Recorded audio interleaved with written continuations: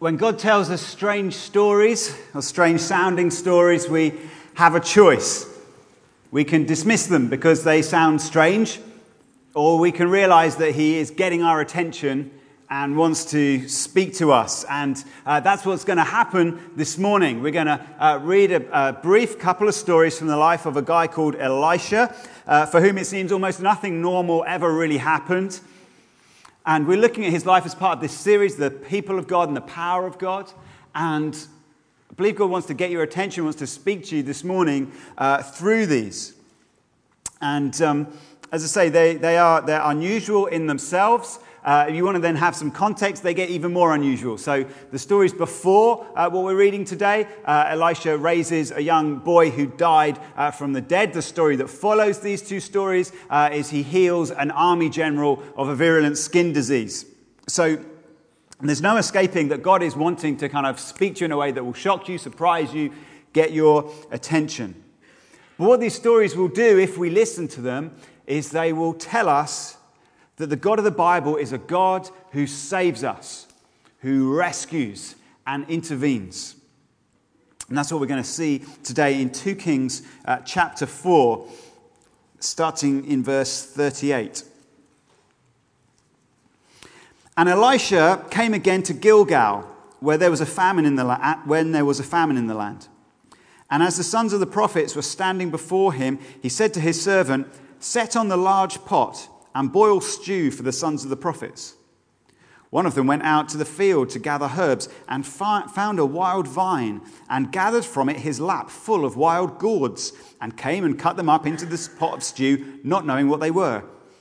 And they poured out some for the men to eat. But while they were eating of the stew, they cried out, "Oh, man of God, there is death in the pot." And they could not eat it.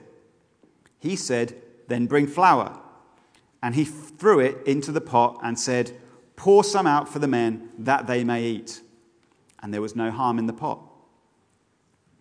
A man came from Baal Shalisha, bringing the man of God bread of the firstfruits, 20 loaves of barley, and fresh ears of grain in his sack. And Elisha said, "Give to the men, that they may eat." But his servant said, "How can I set this before 100 men?" So he repeated, "Give them to the men that they may eat. For thus says the Lord, they shall eat and have some left." And so he set it before them, and they ate and had some left, according to the word of the Lord. Let's pray. Let's ask God to speak to us through these stories this morning, as he already has been. Lord, we love that you're alive and that you're wilder than our imaginations and that you're good. And I want us to be conscious of that this morning. I want us to hear you and to know you. And so please help us to hear from you. Amen. To help us understand these stories, I want you to consider the past that they refer to, the present, what's happening right there and then, and also to the future that they point towards. Start with the past. We're told that this story happens in a place called Gilgal. And place can often be very important because it links the present to the past. I've been to Barcelona, an amazing city. I've been to the Cathedral of the La Sagrada Familia. Within that amazing city, an amazing cathedral. It just made me grin the whole time of how insanely incredible that building was. And I was wandering around it and taking loads of photos and thinking, this is just wonderful. But in the rather nondescript town of Bedford, there is a fairly ugly-looking 1960s squat building that got renovated in the mid-80s and then again in the mid-2000s and doesn't look any better, to be honest. But that place means so much more to me than the most beautiful cathedral I've ever been in. Because that's the place where I was brought to when I was 14, 15 by some friends and where I heard the gospel. That's where I became a Christian. That's where I was baptized. That's where I first started preaching. And so the difference in those two places, one is lovely, I'd love to go there again, but that place, God did things to me there and for me there. And so that place means something more. And that may be true for you. There'd be places where you would say, that place I remember, that time I remember. Maybe if you were to, maybe you move on from Edinburgh one day and then 20 years' time you'd come back and you'd want to search out this building because you'd remember, oh, it was in this place that I heard the gospel. It was in this place that I met those friends. maybe where your small group meets, maybe where you work, and God works miraculously or just does something, shows his faithfulness to you in some place in this city. That place will have power for you, as it were. It almost becomes sacred in that we remember what God did to us and God did for us there. That's what can happen in life. It's certainly true of what can happen in the Bible. Place in the Bible is often very important because things that happen in a certain place in the past are meant to speak into the present as well. And Gilgal is one of those places. Gilgal's first mentioned in the book of Joshua. And this is hundreds of years before Elisha. And what had happened was God's people had been slaves in the land of Egypt. And famously, God had rescued them out of Egypt. He'd parted the Red Sea. They'd escaped into the wilderness. And they were due to come into the promised land. But because they didn't believe God, that took them about 40 years and what should have taken about 4 days.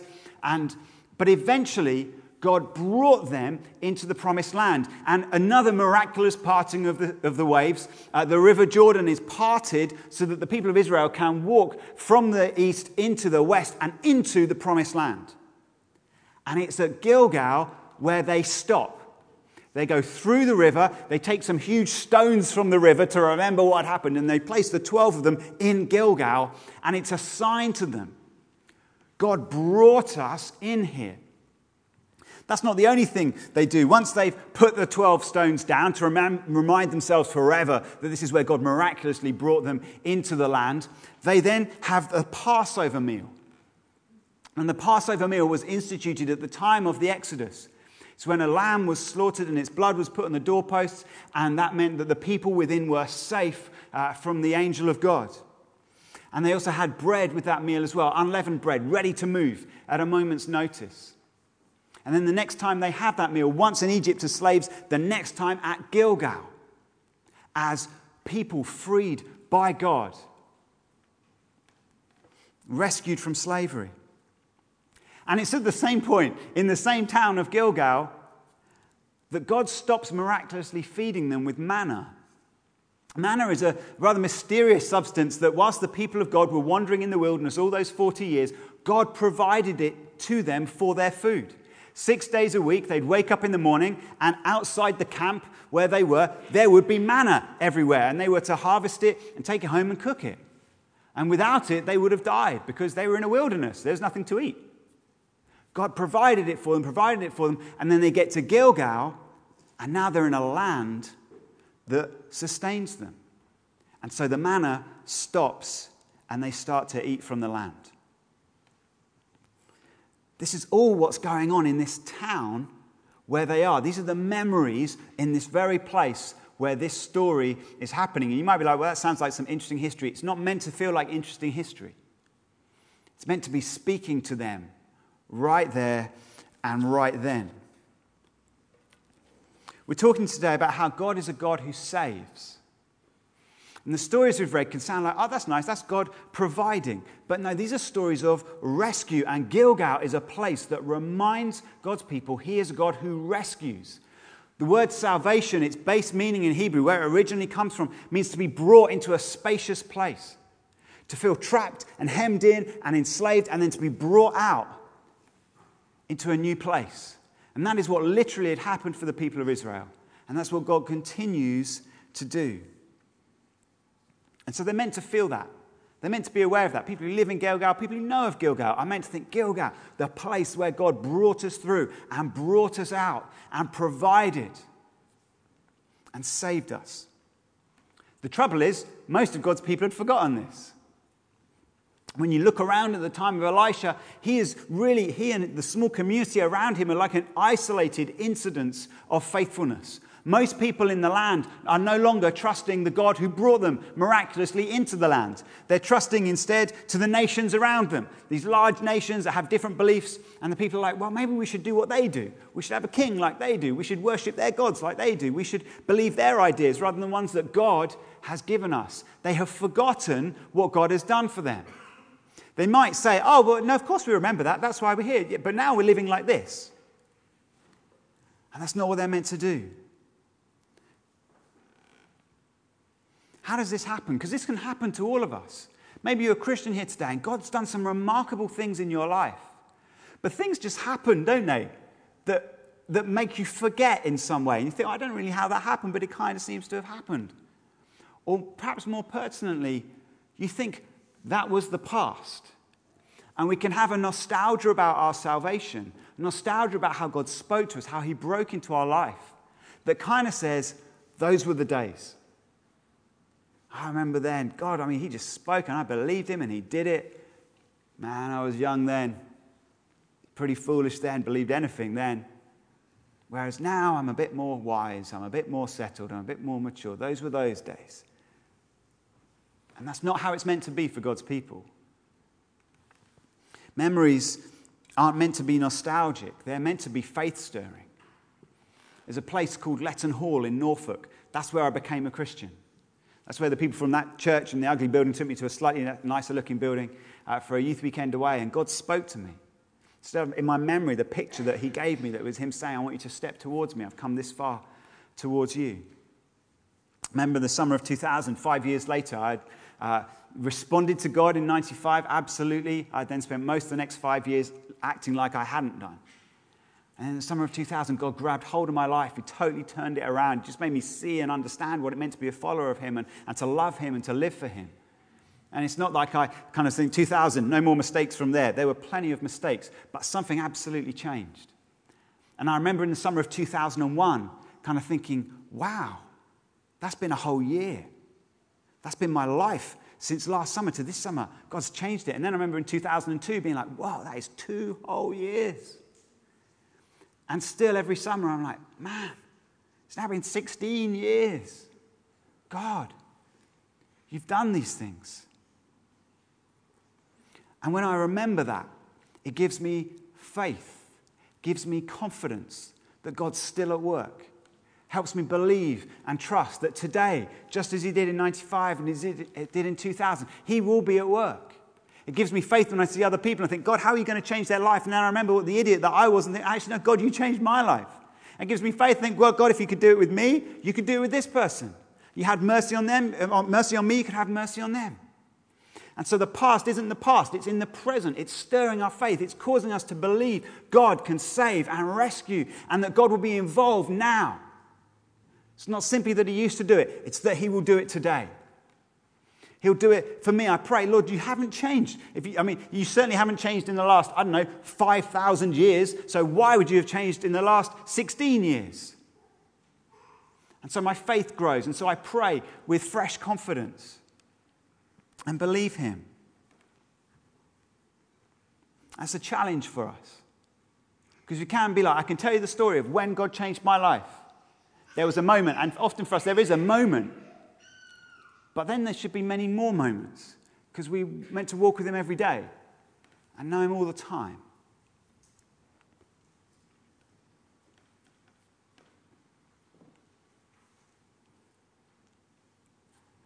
So that's the background to the story. That's how the people were supposed to be living. And Elisha and his community are like the only people who are really living that way. And even within that community, Elisha is the one really leading them in that. The rest of the nation isn't. But for these guys, they're living in a subsistence economy.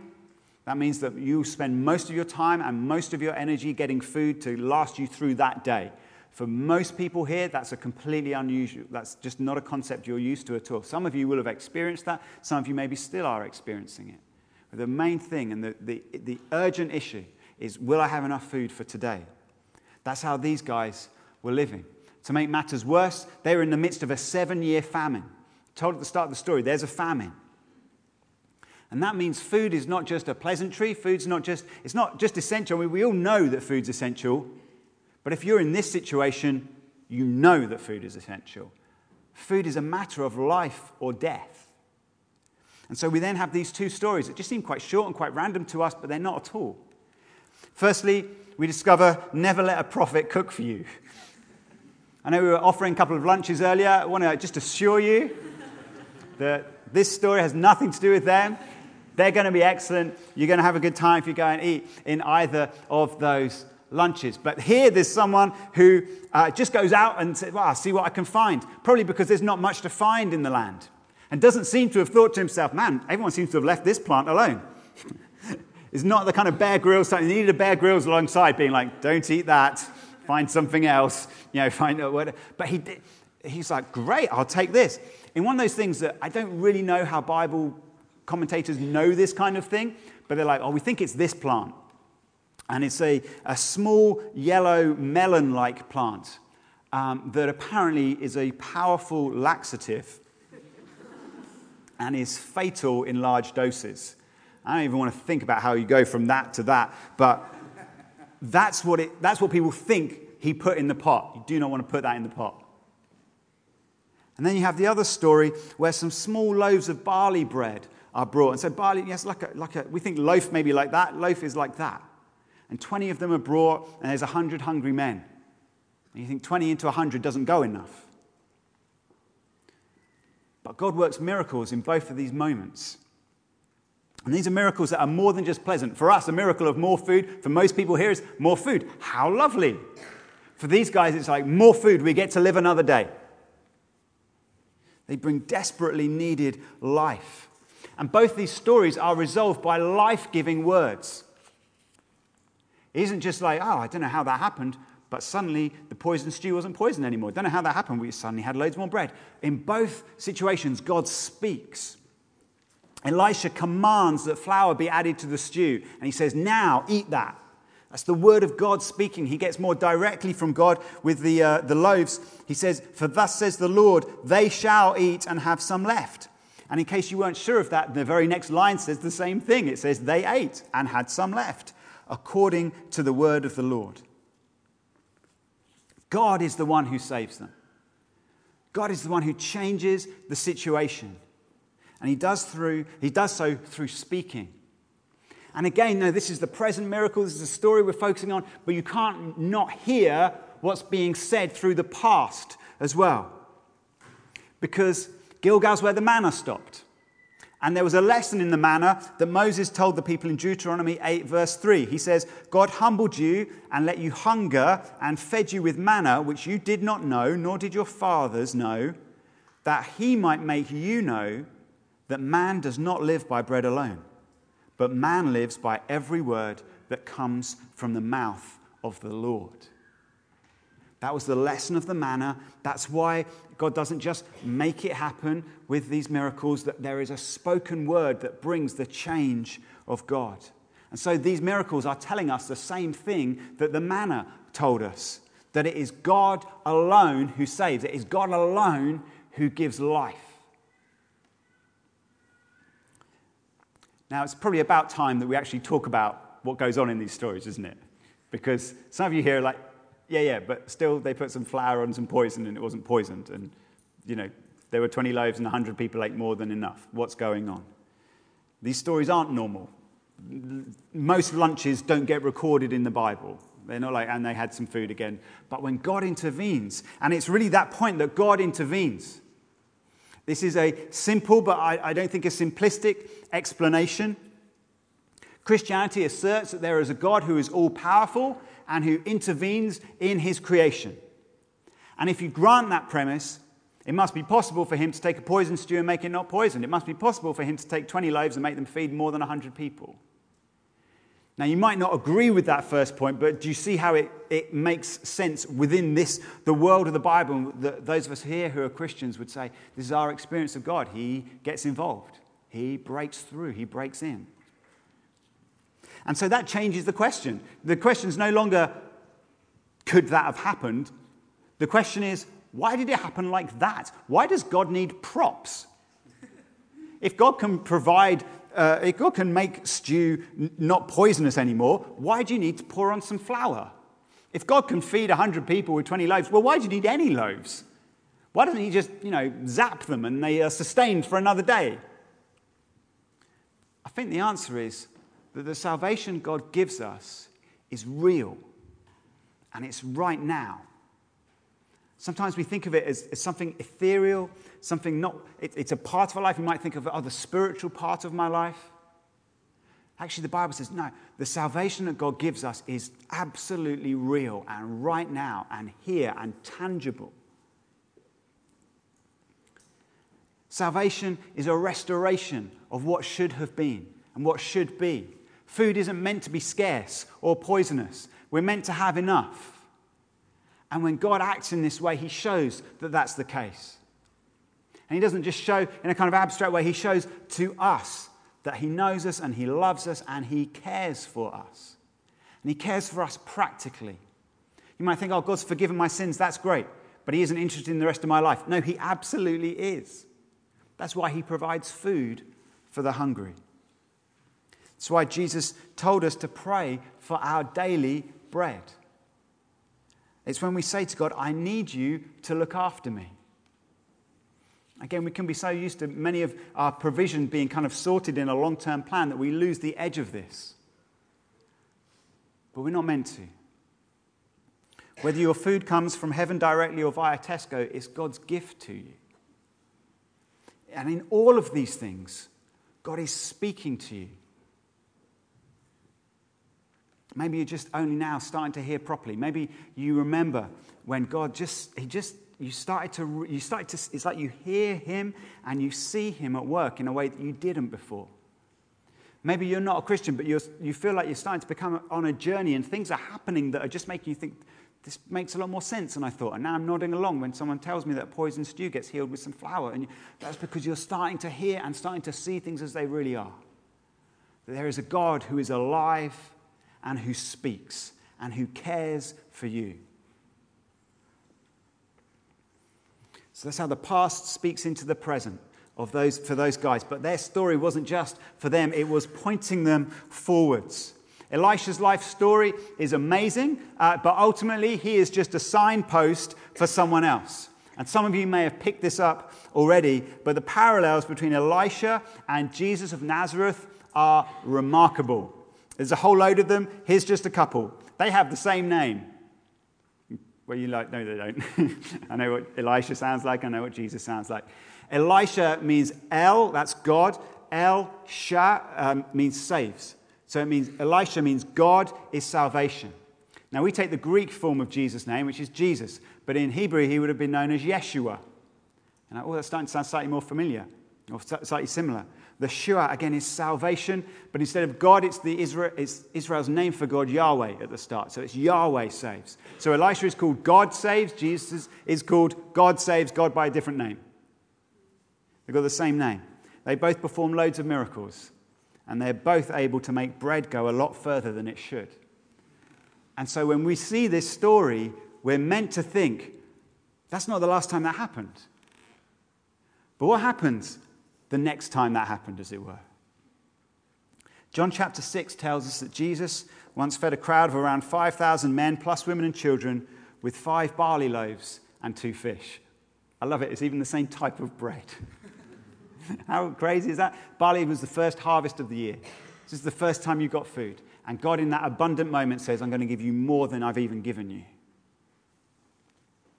And obviously this is a sensational miracle. If you were there, you're going to think, I'm going to listen to this guy from now on. I'm going to do whatever this guy wants. In fact, I'm going to tell him what I want him to do, which is I'm going to make him king.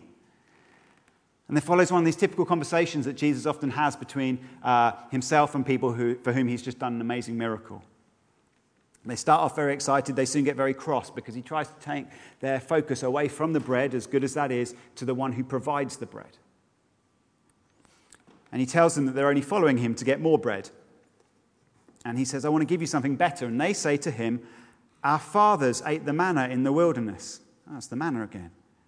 As it's written, he gave them bread from heaven to eat. Jesus then said to them, truly, truly, I say to you, it was not Moses who gave you the bread from heaven, but my Father who gives you the true bread from heaven. For the bread of God is he who comes down from heaven and gives life to the world. They said to him, Sir, give us this bread always. Jesus said to them, I am the bread of life. Whoever comes to me shall not hunger, and whoever believes in me shall never thirst. He goes on to say, truly, truly, I say to you, whoever believes has eternal life. I am the bread of life. Your fathers ate the manna in the wilderness, and they died. This is the bread that comes down from heaven, so that one may eat of it and not die. I am the living bread that came down from heaven. If anyone eats of this bread, he will live forever. And the bread that I will give for the life of the world is my flesh." And many people leave him at that point. They find it literally hard to swallow what he is saying. Because at that point he says, "I don't want you just to believe me for lunch. I don't want you just to believe me for one area of my life. I want you to believe me for everything. And I want you to trust me only, to the exclusion of everything else. Whoever believes in me, whoever trusts in me, whoever gives themselves to me." Jesus says this is the only way to be saved, to be brought into the spacious place of forgiveness of our sins, and knowing God and knowing his love. So what about you? Jesus wants all of your trust because only he can rescue you. I don't know what you're trusting in here today. I don't know what the thing is or who the person is who you think, "I would be hopeless if that thing was taken away from me." That's usually a fairly quick way of working out what you're putting your trust in. And it's not that those other things are necessarily wrong, but they're not God. And they can't provide for you the eternal life that God offers to you. Jesus is where your hope should be. And Christians, if you're a Christian here, you have to remember that again and again and again, because it's true every day. Not just that moment in the past, but in the present. And that's why Jesus gave us a meal to eat again and again and again. Not just to talk about that thing that happened once, but to encounter now the life of God. To know now, today, that God is at work in our life and powerfully saving us and rescuing us. And so we're going to take communion together right now. And the practical team are going to come through and they're going to pass some bread around and some wine or some juice in cups, and they'll be for you to take. And we're going to eat this meal together. And some of you will know when Jesus instituted this meal. Don't worry, they'll come through in a moment. Some of you will know, when did Jesus institute this meal? At the Passover. Oh, the Passover. Yeah, that was first celebrated in Gilgal, where God also provided miraculously hundreds of years later. And now a few more hundred years later after that, God is taking that original freedom meal. And Jesus says, you think of this in terms of freedom from Egypt. I'm now giving you freedom from your sin. Because my life is going to rescue you. And so as the trays are passed along, you can take a piece of bread, and this represents Jesus' body that was given for you. And you take a little cup of juice, and that represents Jesus' blood that was shed for you. And it is by this that we are saved. This is the life and death meal which God now offers you. That by putting your trust in him and what he did on the cross, the day after this meal, he dies, his body takes your punishment. And so this is life and death for us. This is salvation for us. And this is present right now, today.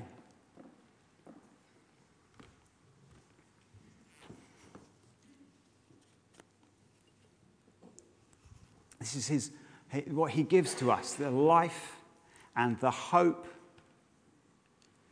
that in the past this event happened and it won us our freedom. That today we can experience it and know his hope and his love right now. And that tomorrow, in that great future that he is bringing closer and closer every day, we will be with him forever. Free from all the struggles of this world. Saved. Absolutely, fully, wonderfully saved.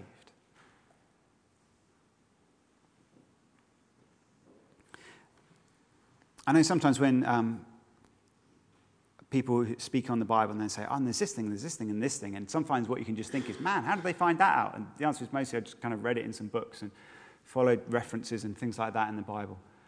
But I was aware when I was doing that that the tapestry of these events is phenomenal. In my head, I was like, I wonder where there's definitely a point where someone says, our fathers ate manna in the wilderness. It sounded like a psalm to me, and I think it is a psalm. But then I found it in John 6, just after Jesus feeds the 5,000 with the bread, and that takes us back to the first story. And I just want you to know, this is how God weaves and writes the stories of our lives. Your life is not random. Your life is not just a series of events, unfortunate or otherwise. They are told by a master storyteller who brings it all together in himself and his Son. So I want to encourage you, eat this bread that is life to you and hope.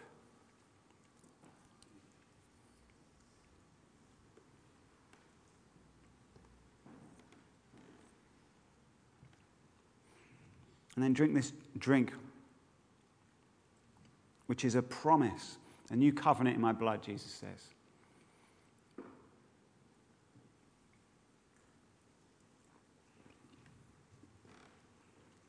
This is your salvation. This is your hope. This is what God has done for you. It covers the past. It's effective in the present, and it ensures you a glorious future with Him. The band are going to come up, and we're going to sing a song to celebrate this.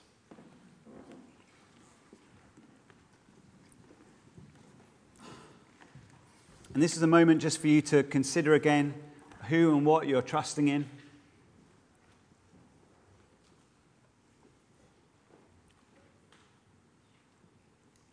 Maybe you want to close your eyes and focus in on God in this moment.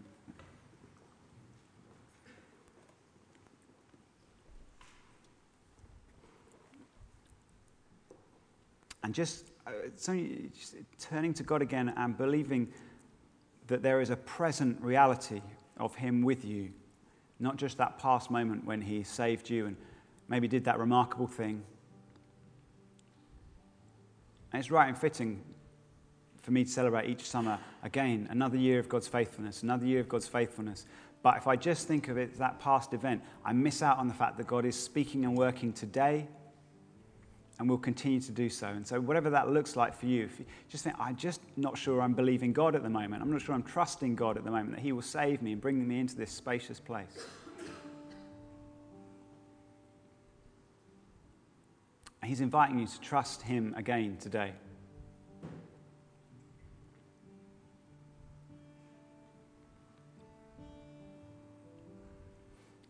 Others of you, you're not sure you believe this at all. You say, well, I don't have that past event. I haven't given my life to Jesus. Well, He's been speaking to you today. And even now, maybe you're just starting to see your life story, even the fact that you're here in this building today, as a plan from God to bring you to Himself and to save you from all that you've done wrong, from your own mistakes, the hurts other people have caused you, and to know Him and to love Him and to live for Him for the rest of your days. If that's you and today suddenly it's made sense, I want to ask you to come and speak to me or go up to the ministry team afterwards and say, could you help me through with this, please?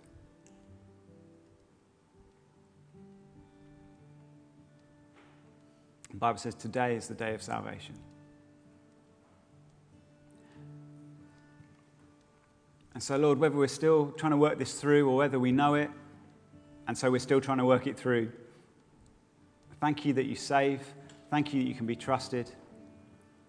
Thank you that you've spoken and you're still speaking. Help us to put our trust in you fully, Lord God. Amen.